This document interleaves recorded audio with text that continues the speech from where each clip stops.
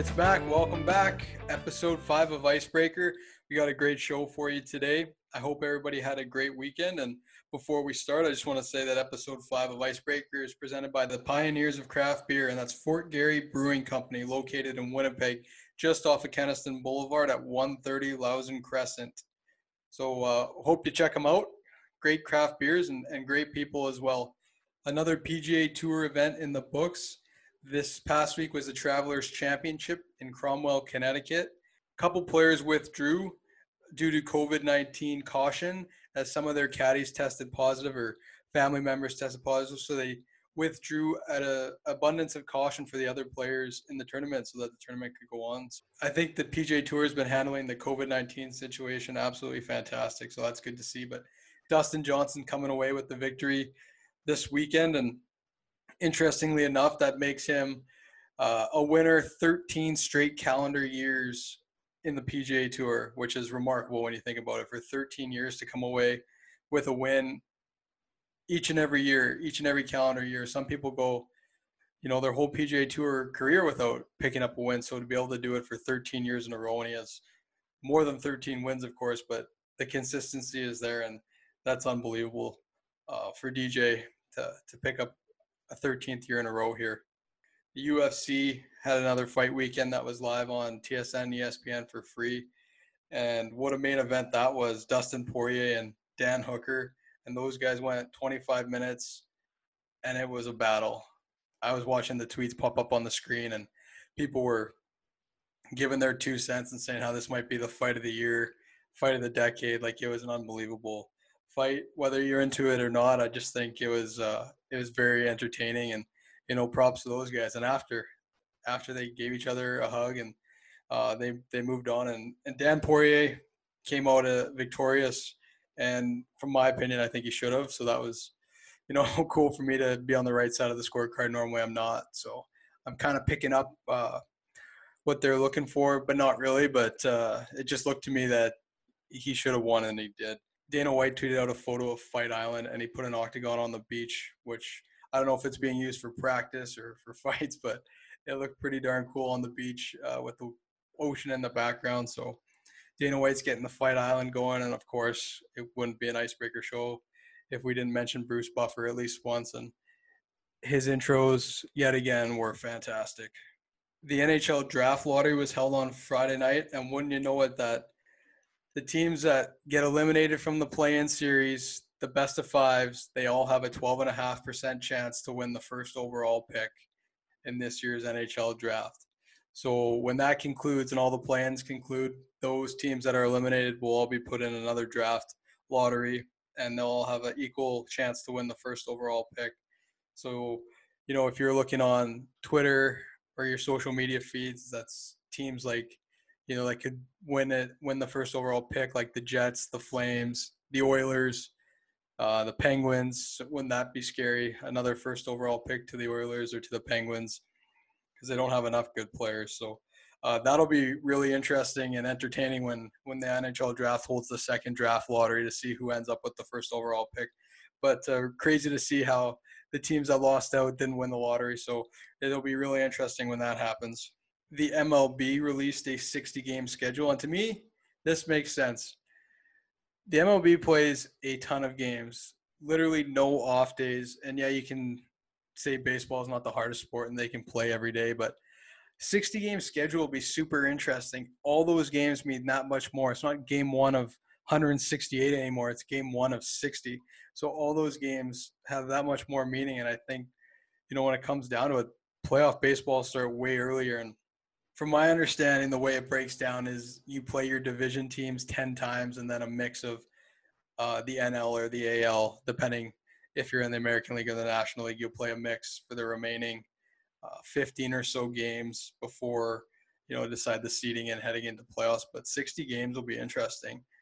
It'll still be a lot of baseball, and they're just condensing the season. But looking forward to when that gets going, because it's not a summer without baseball. At least in my opinion, I do enjoy watching baseball here and there. The Red Sox, kind of adopted them as my team as I lived in Boston for a few years, and they won the World Series when I was down there, and I got to enjoy the parade. So maybe I'm a fair weather fan, but I did enjoy going to Red Sox games and rooting for the Sox. And I know the Jays are in their same division and the Canadian team, and I do enjoy watching the Blue Jays play and the young talent they're bringing up. But just excited to see it getting going. We have a really great guest today, a goaltender who's played and spent time in the National Hockey League and the American Hockey League and grew up right here in Winnipeg and went through the Winnipeg minor hockey system and then into the Western Hockey League where he played for the Seattle Thunderbirds and then eventually being drafted in the second round of the Colorado Avalanche. And this season spent time with the Red Wings and the Grand Rapids Griffins in the American Hockey League. So we're pleased to be joined by Calvin Pickard. Mac, thanks for having me, buddy. What have you been up to here since the quarantine started? Well, our season, I think, ended March 11th. Played on a Wednesday. Thursday it was canceled. And then we were coming home, I think, the following Tuesday, which would have been the 17th. And then, had to get home. I mean, we were planning on having a baby early May in Grand Rapids. But obviously once all this stuff happened, we were going to make the move back to Winnipeg. Good to have it back at home, and had our little girl Blakely May 18th. So that's taken up a lot of our time, and she's doing really well. My wife Courtney's doing really well, and in terms of a hockey perspective, for a while there we couldn't really go many places, but bought a Peloton last year, which ended up paying dividends this year, which was nice. And then now that stuff is, slowly getting back on track, back at Focus Fitness at the Iceplex, and finally back on the ice now, which is nice as well. What do you rate your dad's skills here on a scale of 1 to 10? Work in progress, I'd say. You'd have to ask my wife that same question, but early on, pretty good. I have to stay away from the golf course a little bit more, but right now we'll go 7.5 out of 10, but we're looking to improve that number. That's a pretty good score. Yeah. Is the golf game taking a hit here now then? Golf game's always taking a hit. Yeah. You just ask your brother. My best round all year has been like 92 or something like that, but I don't get too worked up on the course. So, I'm out there for morale support. The guys that take it a little bit seriously, I like to poke at those guys a little bit, like your brother. And but no, I love getting out there for sure. Yeah, no, it's a fun game, humbling game for sure. Yep. Wanted to ask you about your WHL career. What do you remember most about playing in Seattle? You look back on it. Yeah, no, there's a lot of things to look back on that. Obviously I went to my first training camp when I was 15. And I did really well, and they kind of slotted me in there as a 16-year-old. So I came back here, played for the Wild with the intention of going back to Seattle and playing there as a 16-year-old. And, right away I had good billets. Obviously as a city, Seattle's fantastic. Met a lot of great people there. And they also gave me a great opportunity to play right away. When I was 16, I played, I think 47 games, which is unheard of. It still kind of is, but, if I had to pick a couple things to look back on, definitely the friendships I made in Seattle, but the opportunity I had playing every game, facing a ton of shots. Obviously I had a couple of those records, just ask me, but I had great experience there. Obviously I would have loved to play in the playoffs a little bit more. I played in the playoff series my first year there, and then the last 3 years we didn't, but there's a lot of good lessons I learned there, how to be a good teammate, how to be a good pro. And then obviously a lot of different situations I learned on the ice with good games, with bad games, and it definitely prepared me for going to pro hockey. Tell us about your records. Oh, well, since you're asking, what was it? Most shots against, or most saves? I can't remember the exact number. It's like 1 million or something. Most minutes played, because I played 47 games as a 16-year-old, and then my last 3 years, I don't think I was ever out of the net except if we were out of playoffs the last game of the season. I think that's it. There's some unconfirmed records, probably most losses ever, maybe most goals against ever. I never won in Tri-City. They were a division team. I think I played 20 games in Tri-City's rink. I'm sure a lot of people can attest to this. It's a tough place to play. It's just not where you want to play. But I think I had like something like 15 to 20 starts there. Never got a win either. So that's got to be a record for sure. Yeah, it must be, and Yeah. I'll attest to that. We went down there this year, and it was a pretty wild place.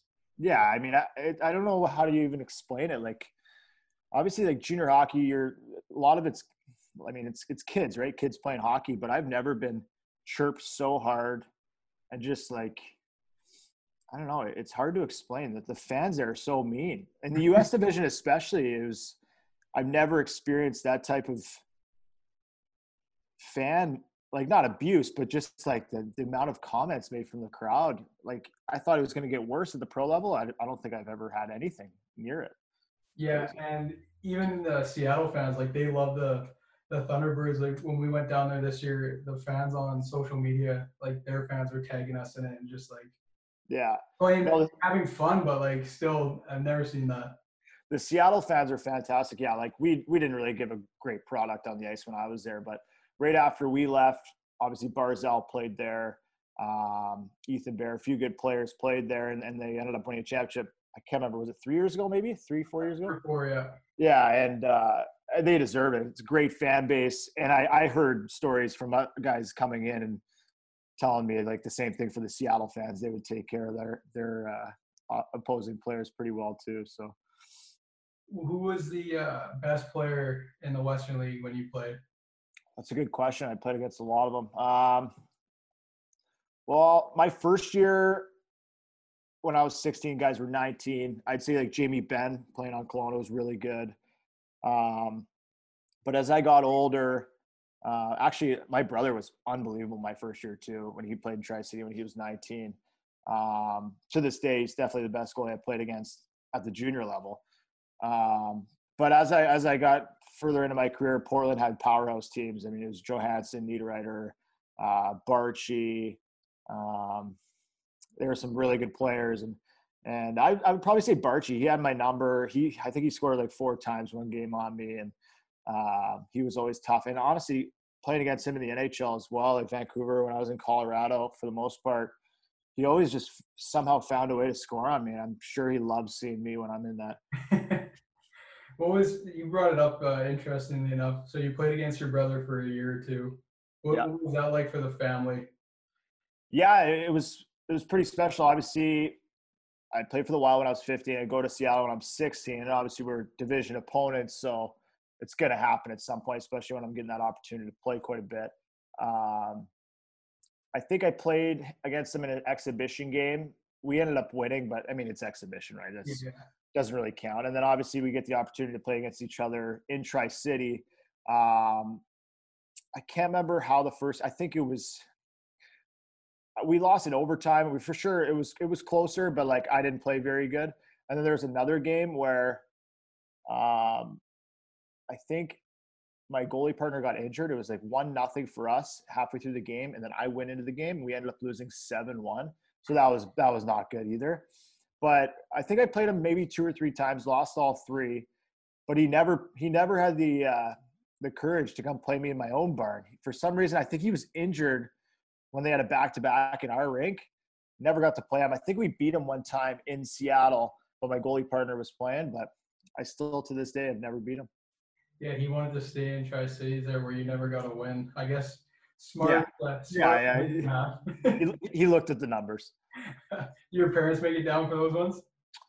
I don't know if they made it down for those ones specifically. I remember when I was 14 going to Tri-City for Christmas to watch him play because he was Carey Price's goalie partner. Carey Price at World Juniors, so he got a good opportunity to play there. So we went down there.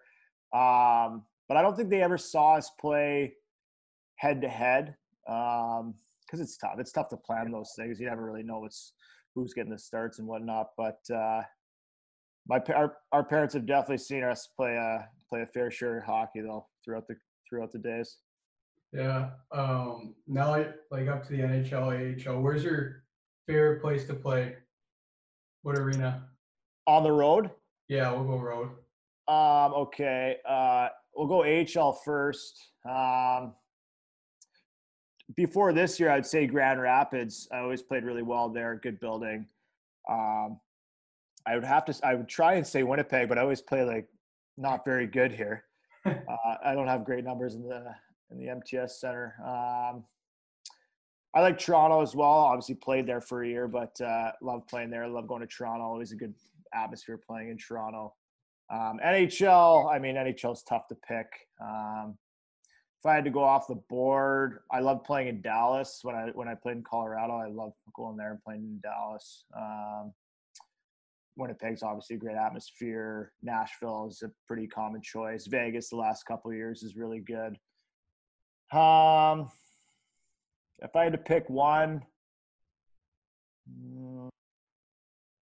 Boston is pretty good actually. Ask your bro about stealing 2 out of the Garden. But no. I mean, I would go with Dallas because I played there quite a bit. Colorado was when I first came into pro hockey, they didn't have great fans, and by the end, they had good teams, great fans, good atmosphere. I'd go with Dallas. Yeah. I was gonna say here, coming to Winnipeg to play. What do you enjoy that, or is it something that you could do without just coming home? I mean, I would obviously. I mean, coming home to Winnipeg is always a great opportunity. See friends. You go away for a while, and you always mark that on your schedule where you get to go home, and everybody wants to come see the games. It's obviously different from the NHL to the AHL level, but for whatever reason, it's like you get a little bit more worked up. Like with TV and everything, everybody watches every game. But I come in, even when I'm in the American League, it's like an added like little something where like everybody's in the building, and no, I wouldn't say it's a distraction. I just for whatever reason can never get it going here. I've won, I think, just one game when I was here with the Marlies.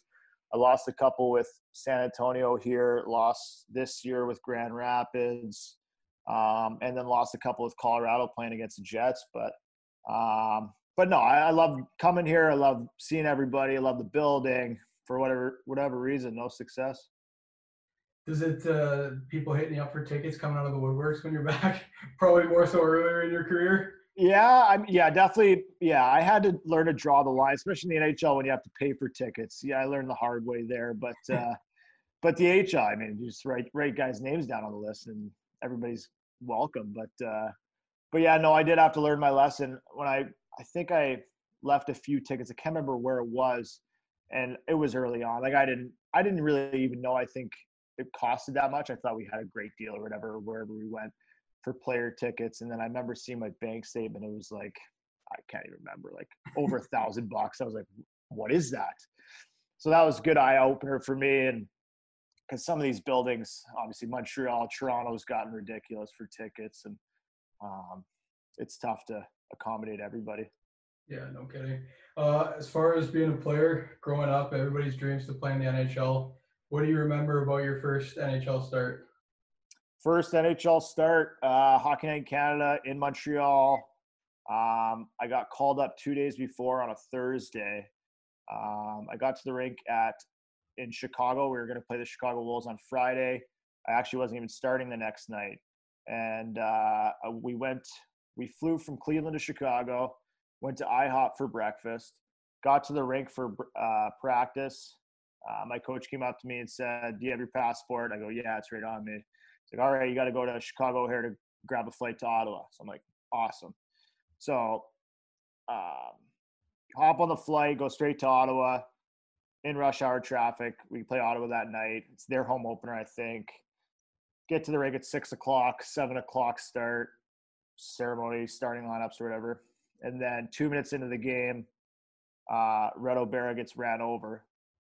And I'm in there, and I'm just totally just laughing about it, mentally shocked. This is how it's happening, my first minutes in the NHL. Whatever, go through the game. We lose 4-3. I kind of blow it, like not a great performance.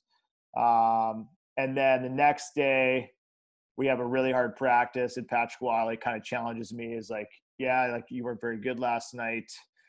You got another chance tomorrow to prove it to me that you can play at this level." And then obviously, if that wouldn't have gone well, I wouldn't have had many opportunities after that. But Saturday night in Montreal, it's a great, obviously unbelievable venue, huge building. great traditional, atmosphere. And going to that game, we ended up losing 3-2, but I played really well. And that kind of kickstarted that year for me. And Patrick Waugh got the confidence in me. And that year was a good year to start. Couldn't even imagine walking out in the Bell Center with that place rocking. Yeah, I was shaking there for a while. I was like, this might not go really well. And then I was just like, during the national anthem, I was like, all right, like this might be your last opportunity to ever play in the NHL. Like you don't get many, especially as a goalie. If you mess up a couple times back to back, you might not get another chance. So I was like, screw it. Just got to go roll with it, play well. And I had a great first period. I think they scored a couple in the second quickly, but I mean, it's a kind of a runaway train when they get rolling in there. But it was 3-2 loss, and it was I played really well, so it was a crazy experience. Could only imagine that. Who's when you're playing, you're suiting up, guy on the other side, like who do you not want to play in the NHL? Yeah. I don't know. I think Pacioretty had my number there for a while. I don't know. It's tough to say. Like so many good players. I know. Every single night, it's somebody new. I don't know. Who was in the Colorado's division? Nashville. I mean, Philip Forsberg is tough. What about that Laine guy? Laine, yeah, he scored a few on me probably. I'm more aware of, I feel like, Scheifele and Wheeler when I play the Jets though. Obviously. Colorado, Winnipeg, Dallas. Who else is in that division? Nashville, Colorado, Winnipeg, Dallas. Chicago. I mean, Chicago obviously Kane was, you got to be aware of him. He was fun to play against. Even like I played against Detroit a couple times earlier in my career, and like Datsuk was playing, and he was one of my like favorite players to watch. And then I was playing against him, and some of the stuff he was doing around me was crazy. Stopped him in a shootout though. Look up the clip. I think he hit the post, but did he try that Deke does? No, he wouldn't dare do that on me. Who's the best teammate you played with?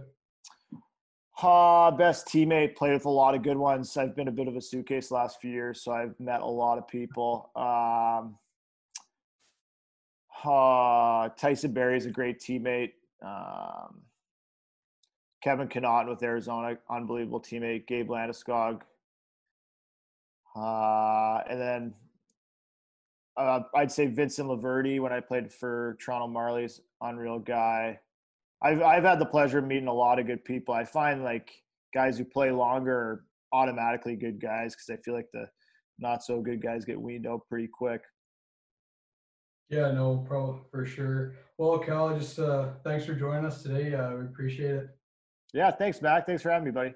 Well, that wraps up today's show. I hope you guys enjoyed my chat with Calvin. I know I enjoyed it.